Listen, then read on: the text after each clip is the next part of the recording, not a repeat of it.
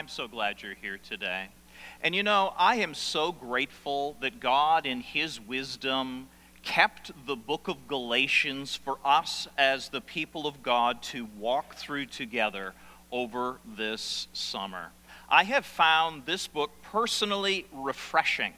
I have found a constant bathing in the wonderful grace of God to be so freeing, liberating. The word freedom just describes what God's desire is in the lives of people. To set us free from sin, to set us free from shame, to set us free from self and selfishness, that we can truly be free. That is what this whole book, up to this point, has really, really been about. And so I hope as we have walked through this together throughout the summer, that maybe you have had a fresh opportunity to again experience and enjoy and bathe in the wonderful grace of God. I hope so. I hope so. I know that I sure have. Now, last week, when we were together, we moved into the last section of the book. And you know, God has a purpose behind liberating us. The grace of God is not merely given to us to have freedom, but that freedom that God has granted to us actually has a reason or a purpose behind it. And last week, we did look at the key verse. For freedom, Christ has set us free. And all God's people said, yes, hallelujah, thank you, Jesus. Now I want you to stand firm, therefore, and do not submit again to the yoke of slavery. Don't come under any kind of rules or ordinances of man and live by checklist. Live in love towards the Lord. But there is a goal for our freedom. Christ did set us free, and that is expressed in verses 13 and 14. We concluded last week with these verses. For you were called to freedom, brothers and sisters, only you're not to use your freedom as an opportunity for the flesh, but through, what's the word? Serve one another. This is the purpose for the liberating grace of God in our lives. God's desire is that His grace be used to set us free from sin and self, and that we would go on to realize the true beauty, the depths of beauty in biblical community, where we are engaged in actively loving one another to the glory of God. It is beautiful, absolutely extraordinary when it is lived out. But today we're going to understand there is an essential component if we are actually going to live in this freedom in a way that is self-sacrificing. Today we're going to hone in on the truth that we need to learn to walk in the power of the Holy Spirit if that is ever going to be true in our experience. So right now I want to pause, ask you to join me as I pray. I have been praying throughout this week that God would use this morning in an extraordinary way in each of our lives individually and perhaps as the body collectively. Let's pray together, shall we? Oh, Father, we live our lives in real shoe leather, and we live in a really fallen world. And a lot of these truths almost seem too good to be true. Freedom, liberation from self and from sin, to really love self-sacrificingly to others. That all sounds so good, but it just seems to be other than our true experience. And I pray today, Father, that we would understand the unique and dynamic role that the Holy Spirit plays in outworking this in our lives. Father God, please, use your word to speak into our true situations. And may we get up and leave here today radically different than when we sat down. I ask this for your glory in Jesus' name. Amen. Amen. Okay. Imagine, if you would. Now, if I had thought ahead a little bit more, I would have put some beautiful music on, kind of idyllic, with birds tweeting and a little cricket going on in the background. Imagine, if you will, the beauty of a true community where selfless love in Jesus' name for the glory of God was present. It would look a little bit like this. Romans 12:10, we are devoted to one another. Romans 12:16, we live in harmony with one another. We stop passing judgment on one another. We accept one another. We serve one another. We are humble and gentle and patient, bearing with one another.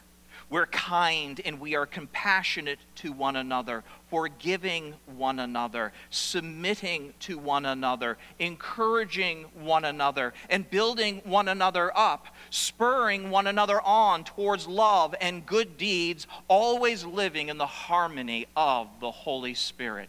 And everybody is like,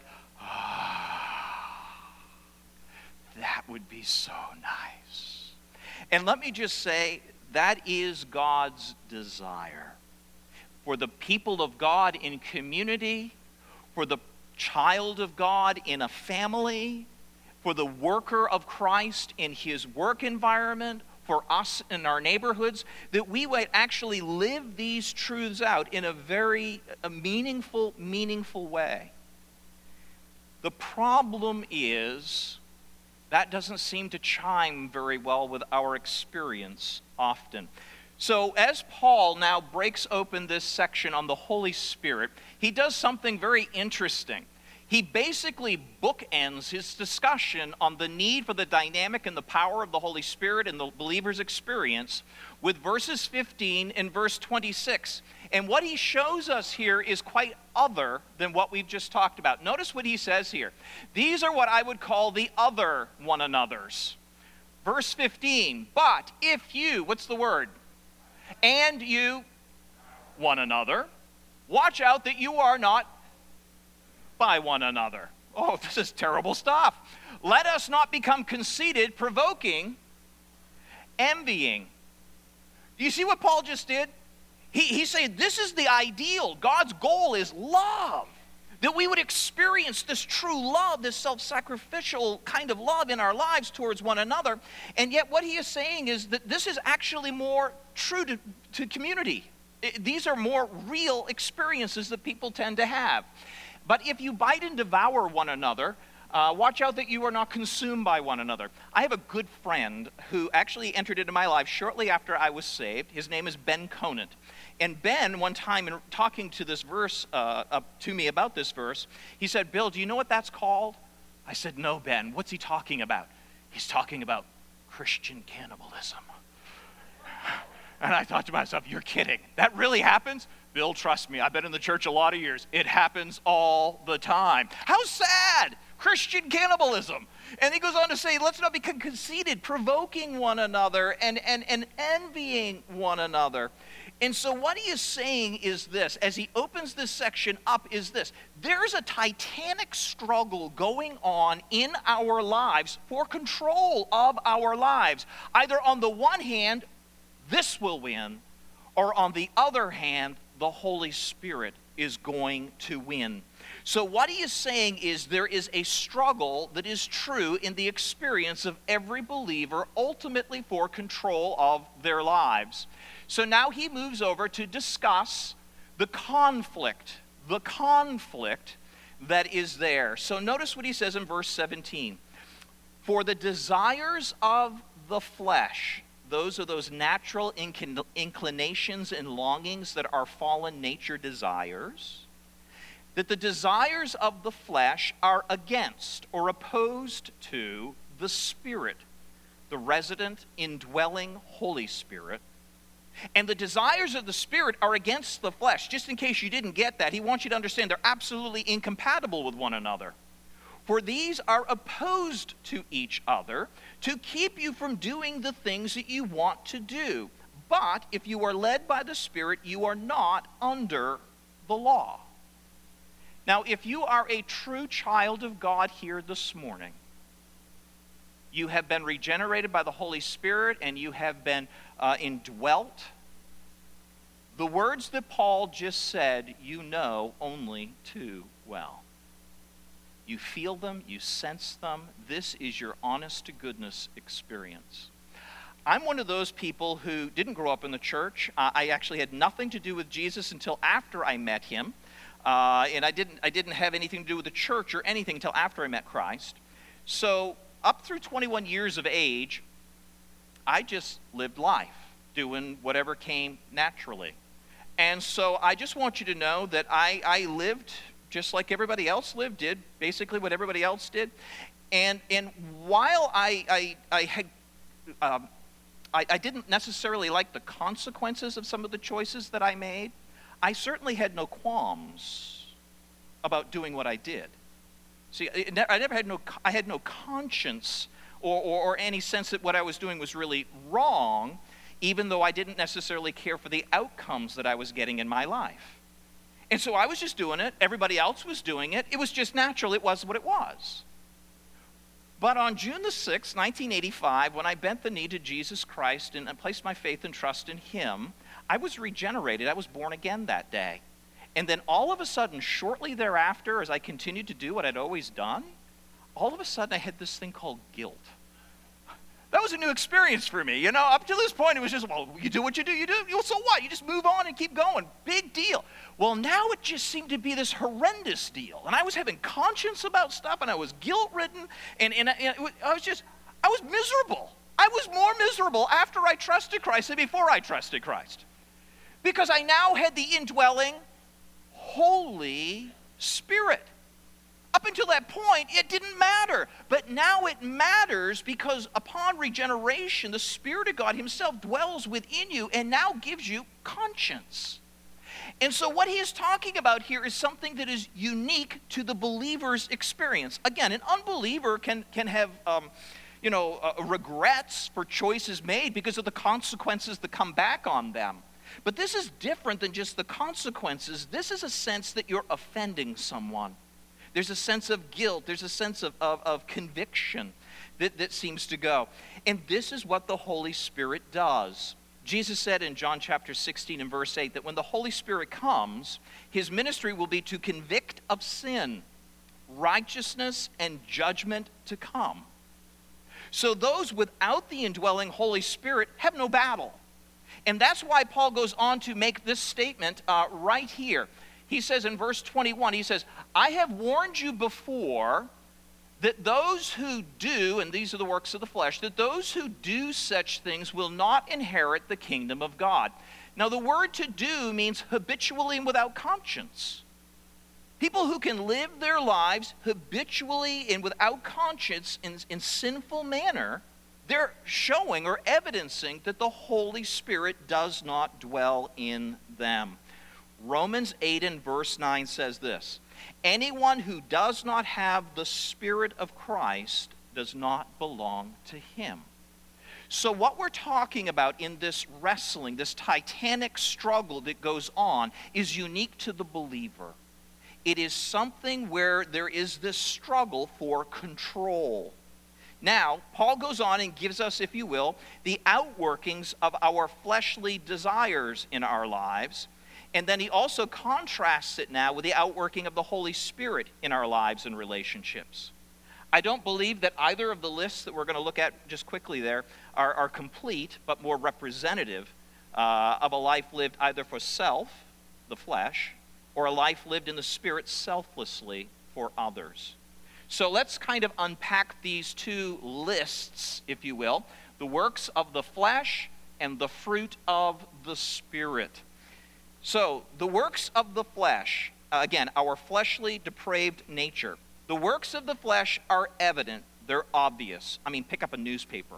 Look across the road. Look next door. I mean, the works of the flesh are obvious. And the first three that he gives are sexual in nature. He says sexual immorality, impurity, sensuality. The word sexual immorality is the Greek word porneia. It is the word that we get pornography from. This is obvious. This is evident. Particularly in our day and age. We live in a hypersexualized culture today. So the works of the flesh are evident. Porneia. Impurity has the idea of something that is unclean or dirty, something that is filthy. And you know that feeling. You know that feeling when you've done something, you've experienced something, you've chosen a course of action, and when you're done, you just feel dirty. That's what he's talking about. Sensuality refers to uncontrolled passion. You just do it. You can't stop yourself. You're over invested in it and you can't pull back. So these are the works of the flesh. He outlines these sexual ones first. The next two are what we would call basically things that take the place of God in our lives. Things that take the place of God in our lives. Idolatry and sorcery. This is anything that takes the place, number one place in our lives. God might be in the mix, but he's not first. And anytime God's not first, you have an idol in your life. And the idol of your life could be your job. We live for our jobs, and our jobs are our lives. If that's the case, then Christ is not your life. That makes your job a form of idolatry. It goes on to say, things like things, the car, the boat, the vacation, the car, whatever it may be, the bigger house, the thing. The desire for things becomes the primary goal of your life, and most of your time and energy are invested in this rather than Christ, who is to be our lives. Maybe even a relationship. It could be a spouse. It could be children. They're in our lives and we love and we care about them. But anytime a spouse or a child takes the primary focus of our lives and God is secondary, that child or that spouse turns into an idol. And that's an unhealthy place for that person to be in our lives. So the first three deal with sexual sins. The next two deal with things that have a tendency to take God's place in our lives. But he saves the longest part of the list. The most things he enumerates next, 10 things, are all what we would call social sins of selfishness. Social sins of selfishness. Say that with me. Social sins of selfishness. Now say it 3 times fast. Social sins of selfishness. Social sins of selfishness. Social sins of selfishness. How'd you do? You did it? All right. So these are what we would call social sins of selfishness. Enmity, strife, jealousy, fits of anger, rivalries, dissensions, divisions, envying, drunkenness, orgies. And he adds this word, things like these. Again, this is only representative of all the desires and the actions of our carnal nature. And the reality is this. When these things have a tendency to dominate in our lives, when these things have a tendency to become prominent in our lives, what happens is it becomes destructive. Destructive to our character, destructive to our relationships. These things can even become destructive to our health. These things actually kill people. So what he is trying to do is he's trying to enumerate things that are ultimately destructive. And these are called the natural desires or inclination of our fallen nature, our depraved nature. But now he goes on to contrast this with what he refers to as the fruit of the Spirit. Now notice what he says. The fruit of the Spirit is love. The word fruit is singular. The verb there is connects the singular fruit to the word love. And I think you can actually put a full colon after the word love, because the next things that follow actually I think are meant to be descriptive of what it means to self-sacrificially love other people. I don't think these are necessarily individual qualities that everybody's meant to manifest, but I really think they are all outworkings of what true love in community is meant to look like. So this love is evidenced towards others as joy. Joy. Giving the gift to people of joy. Have you ever walked up to somebody and when you walk away, you are kind of bouncing? That person got you going. That person was great. That person was fun. That person was awesome. And you're like, I just feel energized. I just feel happy. How many of you like people like that? How many would you like to know people like that? Raise your hand if you are like that. You're going to have a lot of people that want to walk up to you. Yes, you are like that, David. Awesome. You see, this is what we should be giving people. This is what love means. It means that when they walk away from us, there's a sense of joy in them. We should also be those who are peacemakers. Those who, when people are in our presence, we're seeking to work peace in their lives. The word patience is an English rendering, but actually the King James way of rendering it is probably a better way. The King James uses the word long-suffering. Long-suffering, which is actually the way the Greek word is written. It is Marco long, thume, long-heated. In other words, it takes you a long time before you explode. It's long fused. You know, somebody lights your fuse, you know what I'm talking about? And it's burning, and some of us have short fuses, and away we go. Marco thume means you just keep pulling out more fuse. You just keep pulling out more fuse, and you just never quite go off.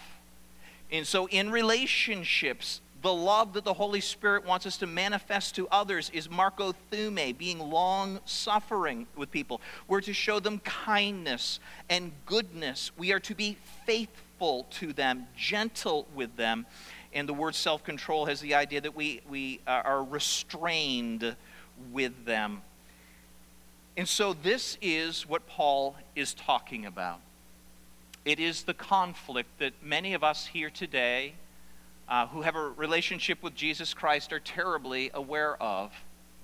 There is a baser side to us that longs for those things that ultimately create problems in our hearts, our minds, our lives, and our relationships. And the Holy Spirit's desire is that that be radically different. Okay. Thank you, Pastor Bill. That was a lovely explanation of the passage. But I'm sitting here today, and I'm wrestling with pornography.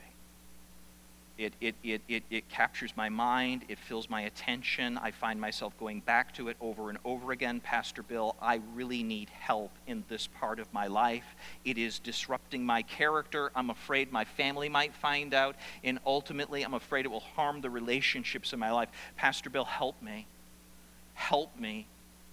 You know, Pastor Bill, can you help me? My mouth is always getting me in trouble. I have this problem of gossip, and every time I turn around, the friendships that I thought I have are now broken. People are walking away from me. People don't want to be near me because for some reason I have this problem of talking about people. Pastor Bill, I have a problem with anger. I just blow up. Things get me so mad, and I can't control it. Pastor Bill, help me. Help me. I don't want the relationships in my life to continue to fracture and splinter. I don't want to be the person I seem to be becoming. Help me. Help me. Yeah. I'm talking to you. I'm talking right to where you live your life. I'm speaking right into where your life rubs up against the lives of others. See, this is what the work of the Holy Spirit is meant to do. It's not just to give us lovely character qualities. It's meant to make our relationships better. It's meant to make our churches stronger. It's meant to make our families more meaningful and powerful. This is what God's up to. This is why we've been set free. It is that the relationships in our lives would be radically different than just everybody else's relationships. So what do we do? What do we do? I'm going to take the remainder of our time this morning, and I'm going to speak very practically to you because the Scriptures allow me to go there. And after the week that I've had and the people I've dealt with and the experiences that are going on in the lives of some of the folks here as members, we need to have a real talk, a real frank talk about our lives and how the Holy Spirit is meant to have control and how that even happens. So Paul goes on to give us the key to overcoming the desires of the flesh, the key to the manifestation of the fruit of love and it's outworking in our lives and our relationships. And so Paul gives us the key, if you will, to victory. What Christ has set us free from, and how do we experience that? And so Paul says this. In verse 16, Paul says this, "But I say to you," and today I stand up here and I say to you, walk in the Spirit, walk by the Spirit, and you will not. The emphasis there in the original language is, you will no, not at all gratify the desires of the flesh. Paul is saying that we have something available to us in a very tangible, very real way that can radically transform our lives. And this person is the indwelling Holy Spirit. And so he's going to go on and give us how this actually works in our lives. And I want to walk through this, and I want to be very, very straight up with you. How many of you have an elastic this morning? Good. Good. I want you to take your elastic as we get ready to move into this section. I want you to take it and I want you to twist it in two. And I want you to have it so it's doubled up. And then I want you to take your fingers and I want you to put them around like that. Okay? So put it on the end of your fingers, doubled up. And I want you to extend your fingers apart as far as you can. Can you do that? Okay? As far as you can, further apart. Now hold that. What Paul is telling us in this section, it's not that hard, folks. What Paul is telling us in this section is that the Holy Spirit can do in us which we cannot do for ourselves by simply trying harder.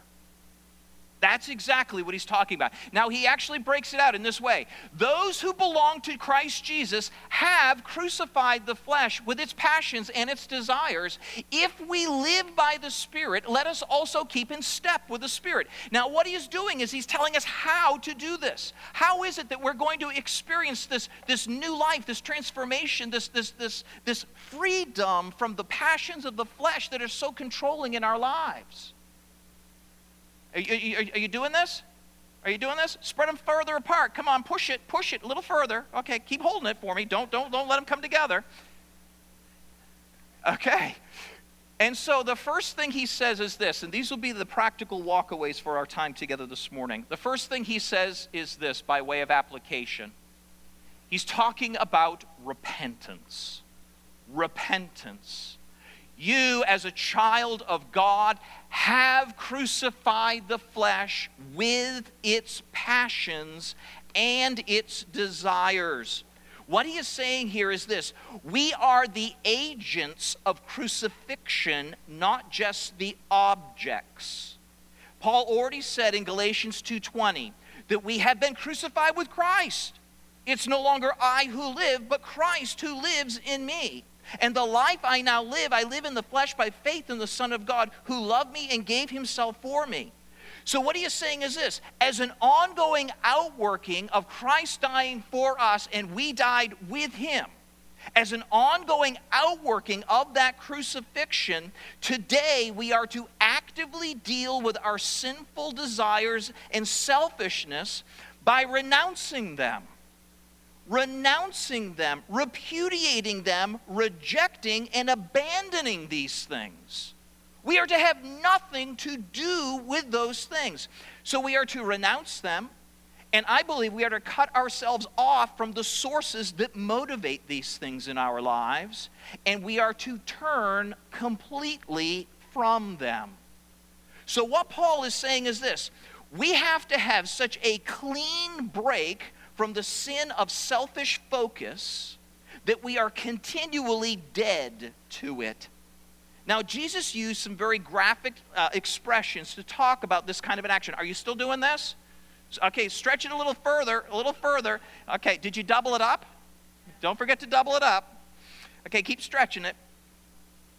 Jesus used words like this: if your right eye causes you to sin, tear it out. Throw it away. For it's better that you lose one of your members than your whole body be thrown into hell. If your right hand causes you to sin, cut it off, throw it away. For it is better that you lose one of your members than your whole body goes to hell. Now, Jesus is not saying pluck out your eye and cut off your hand, because they're merely vehicles for the reality of your heart. So even cutting those off won't remove the desires. But what he is saying is this: we need to have an absolutely drastic, decisive action when it comes to sin in our lives. We aren't to play with it. We are to manage it. This is how most of our lives are lived. You got this? Okay, open it up, wider, wider, wider, wider. This is how we tend to live our lives. We practice something called sin management. Yeah. So what happens is things get rather acute in our lives. Things kind of get a little out of hand. Our temper, our tongue, our desire for lust. And so what we do is we try. We try really hard. And what we do is we end up exercising lots of self-effort, and we get a strong sense of self-will, and we're pushing and we're pushing and we're desiring for change. And you know what? We can modify our behavior for a season. But after a while, our strength weakens. And you've noticed your fingers have been kind of moving toward one another in the last few minutes, haven't they? And this is exactly what happens when we seek to do sin management. All we end up doing is modifying our behavior for a season, and the next thing you know, we're right back to where we started. Oh, but we do it again. Oh, I can do better this time. I know I can. And for a while, you're doing really well. And all of a sudden, your strength gets weak, and you start to give in, and the next thing you know, you're right back to where you were again. This is what we do. We live in this sin management mode. And, so far so good, Bill, but I'm getting a little weak in the long run. Sin is not something to be managed. Sin is not something to be toyed with. Sin is something that we're supposed to crucify. We are supposed to have a complete break. We are supposed to put it to death.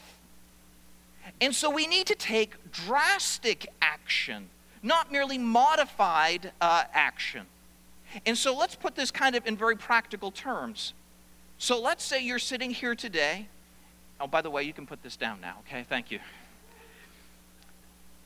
The point is, eventually your fingertips will touch again. You just happen to be stronger than the person next to you, but we're all weak. Terribly weak, particularly in this area that has to do with our flesh. So if you have a problem today with the issue of lust, what does it mean to take drastic action? What does it mean to take decisive action? Well, it means you get rid of your computer. Oh, Pastor Bill, that's ridiculous. That's stupid.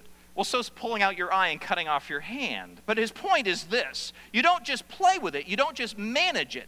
So what I would recommend, if you can't live without your computer, and of course we can't today, we can't live without our cell phones either. So what I would recommend is this: if you have a real struggle in this area of your life, that you go to a place called CovenantEyes.com.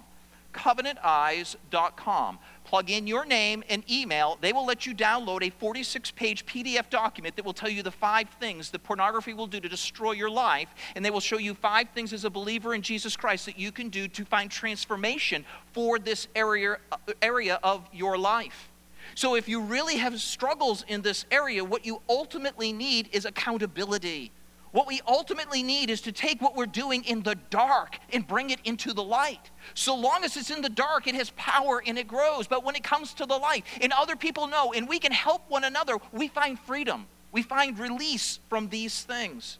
So if you have a chronic problem, or perhaps you have an acute problem in this area right now, I just want to let you know that right alongside our property here is another church, Good Shepherd Presbyterian, right over here. Monday night, Thursday nights, 7:30, they have what's called an SA group. It is a sexual addiction group. They meet every week, twice a week over here, and there are opportunities for you to take drastic action, to come together with other people who are wrestling with the same thing and find help. Find healing in these areas.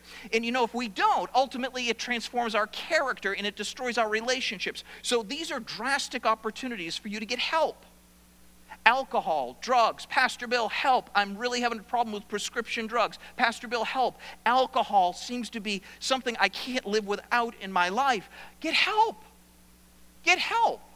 There are NA, narcotics groups, all over the area, and there's an AA group that meets on this property every Wednesday night. And they meet all around our community every week because so many people struggle with this. Just because you say, I know Jesus, doesn't mean you don't struggle. Amen? We struggle more because the Holy Spirit's in there causing us to want to change. It's not just consequences anymore that matter in our lives. It's our relationship with Jesus that feels threatened. You know, Paul said in Psalm 51, or David said in Psalm 51, he said, Lord, against you and you only have I sinned. Well, wait a minute, David. You impregnated a woman and you put her husband forward in battle and he died. Against God you sinned? You see, if we're only worried about the consequences, there'll be no real transformation in our lives. But when we understand that our sin ultimately affects our relationship with God, who we love, and it offends him and it hurts him, at that point we're willing to really make the strides to make a difference. So if you struggle with alcohol or drugs, there are NA and AA groups everywhere. I want to encourage you to check out a Celebrate Recovery group. They meet locally. They are a Christian 10-step, 12-step program. They're very good. They're very well done. Again, if you keep it quiet, it will master you. If you keep it in the dark, it grows. If you expose it to the light and you get help, it will get better. James chapter 5 tells us this wonderful truth. If you confess your sins to one another and pray for one another, you will be healed. You see, we're good with praying to God for forgiveness, but you're not healing. You're not getting any better.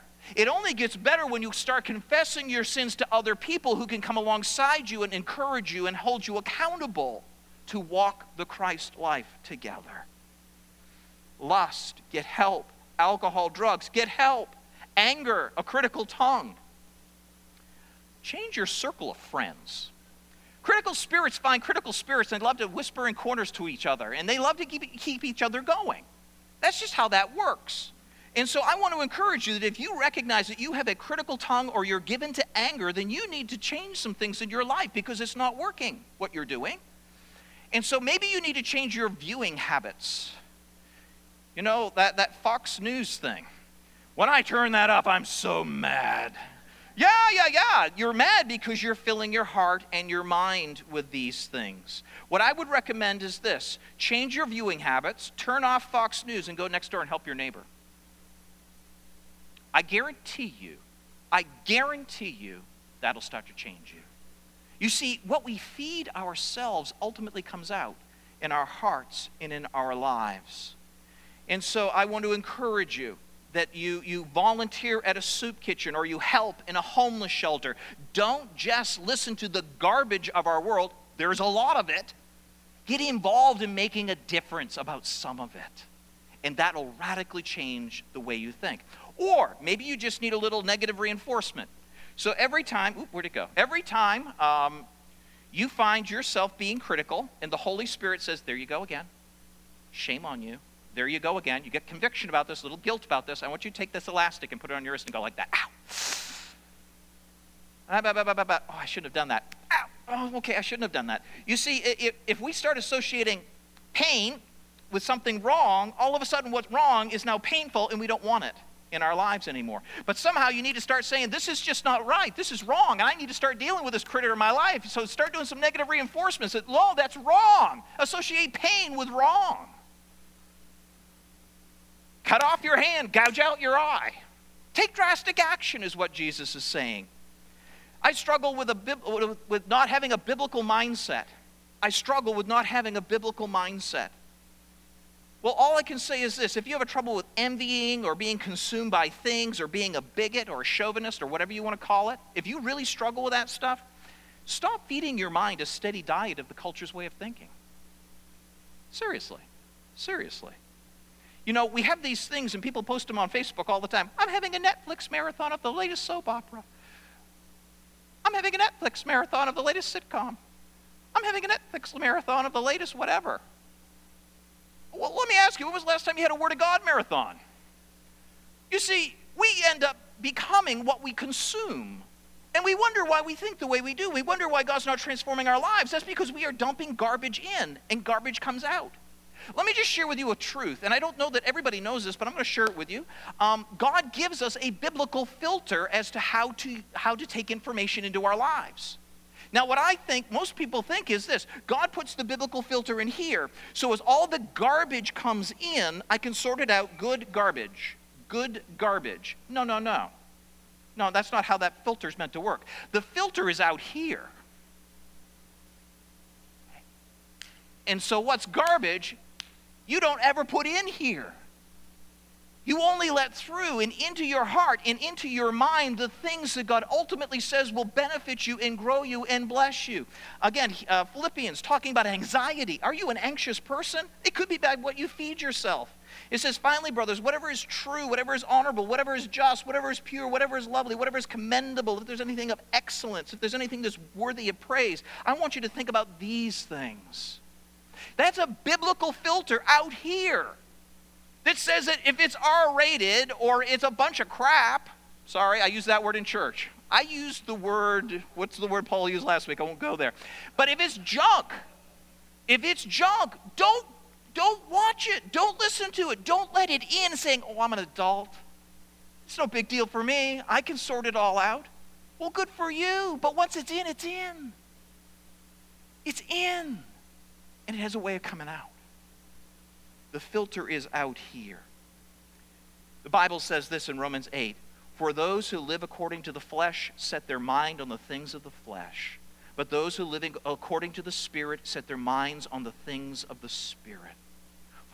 To set the mind on the flesh is simply death. But to set your mind on the Spirit is life and peace. The mind that is set on the flesh is hostile to God, and it cannot please God. So I'm wrestling, Pastor Bill. I've got all this stuff going on in my life, Pastor Bill. I got this anger. I've got this gossip. I have broken relationships in my past that are a result of my saying things that I shouldn't, or I got angry about something, or I really struggle with lust or illicit relationships, Pastor Bill. What do? Repent. Repent.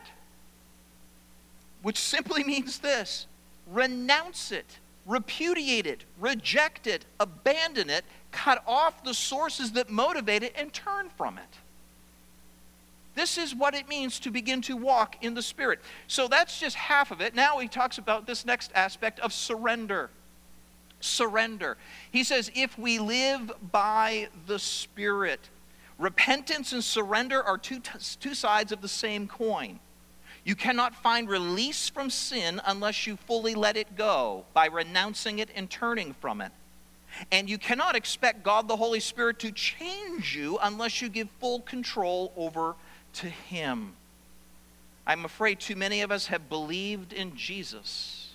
The Holy Spirit has come into our lives, and our lives are nothing but this series of failures. I'm discouraged and I'm depressed, and I feel helpless in my Christian walk. Have you ever asked God to fill you with the Holy Spirit? Have you ever said, God, I want to let go of this sin. I want you to have complete control. That's what it means to be filled by the Spirit of God. Come in. Take full possession of your child. Guide and lead my life. Somebody has said there is no way that a human being can ever come to God that does not involve surrender. An acknowledgement of God's sovereignty in ownership, not only over His creation, but over us. We have been bought with a price. Therefore, we have to glorify God with our bodies, which belong to Him.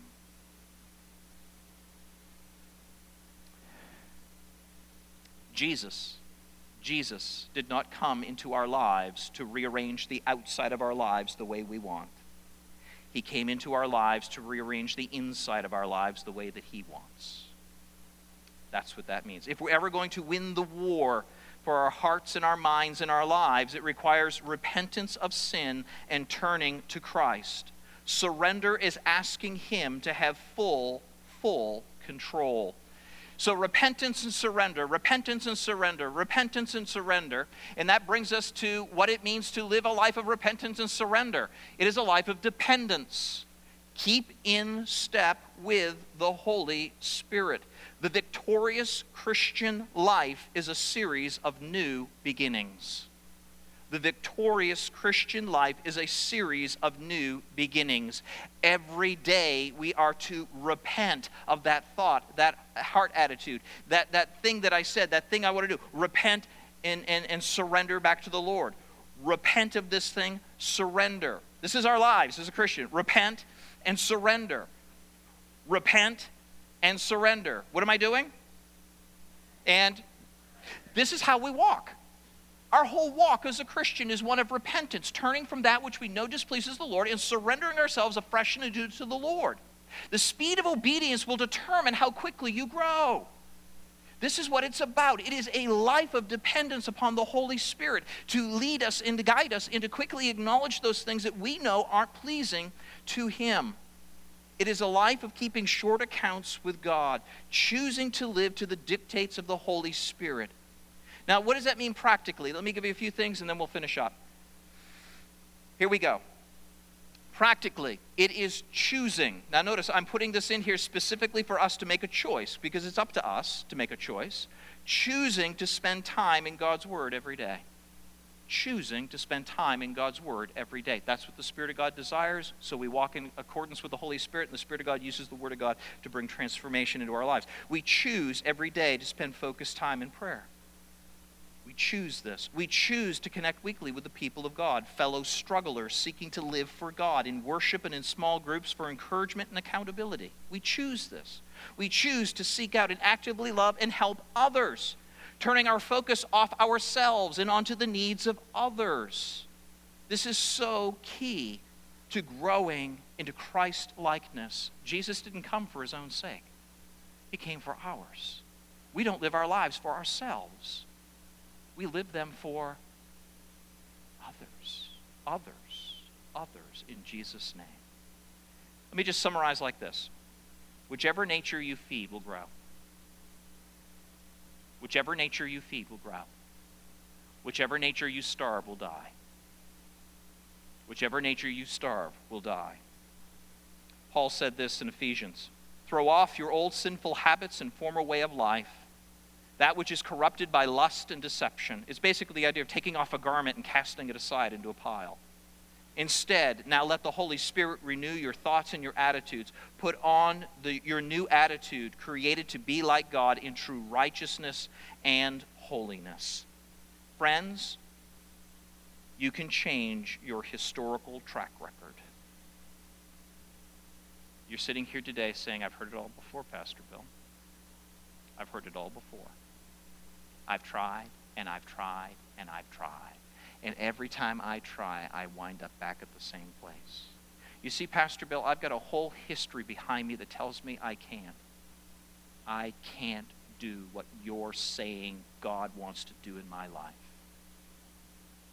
And I want you to know this. While that may be your past, it does not have to be your future. It does not have to be where you end up living, because the one who overcame death and hell lives in you, and He has the power of the resurrection to bring new life into your life. While sin remains, it need not reign in your life. I'm going to close with a short video, and after that we're going to have a baptism. Repent, surrender, and walk in daily dependence. If you do, your life will change. It won't happen overnight, but it will change.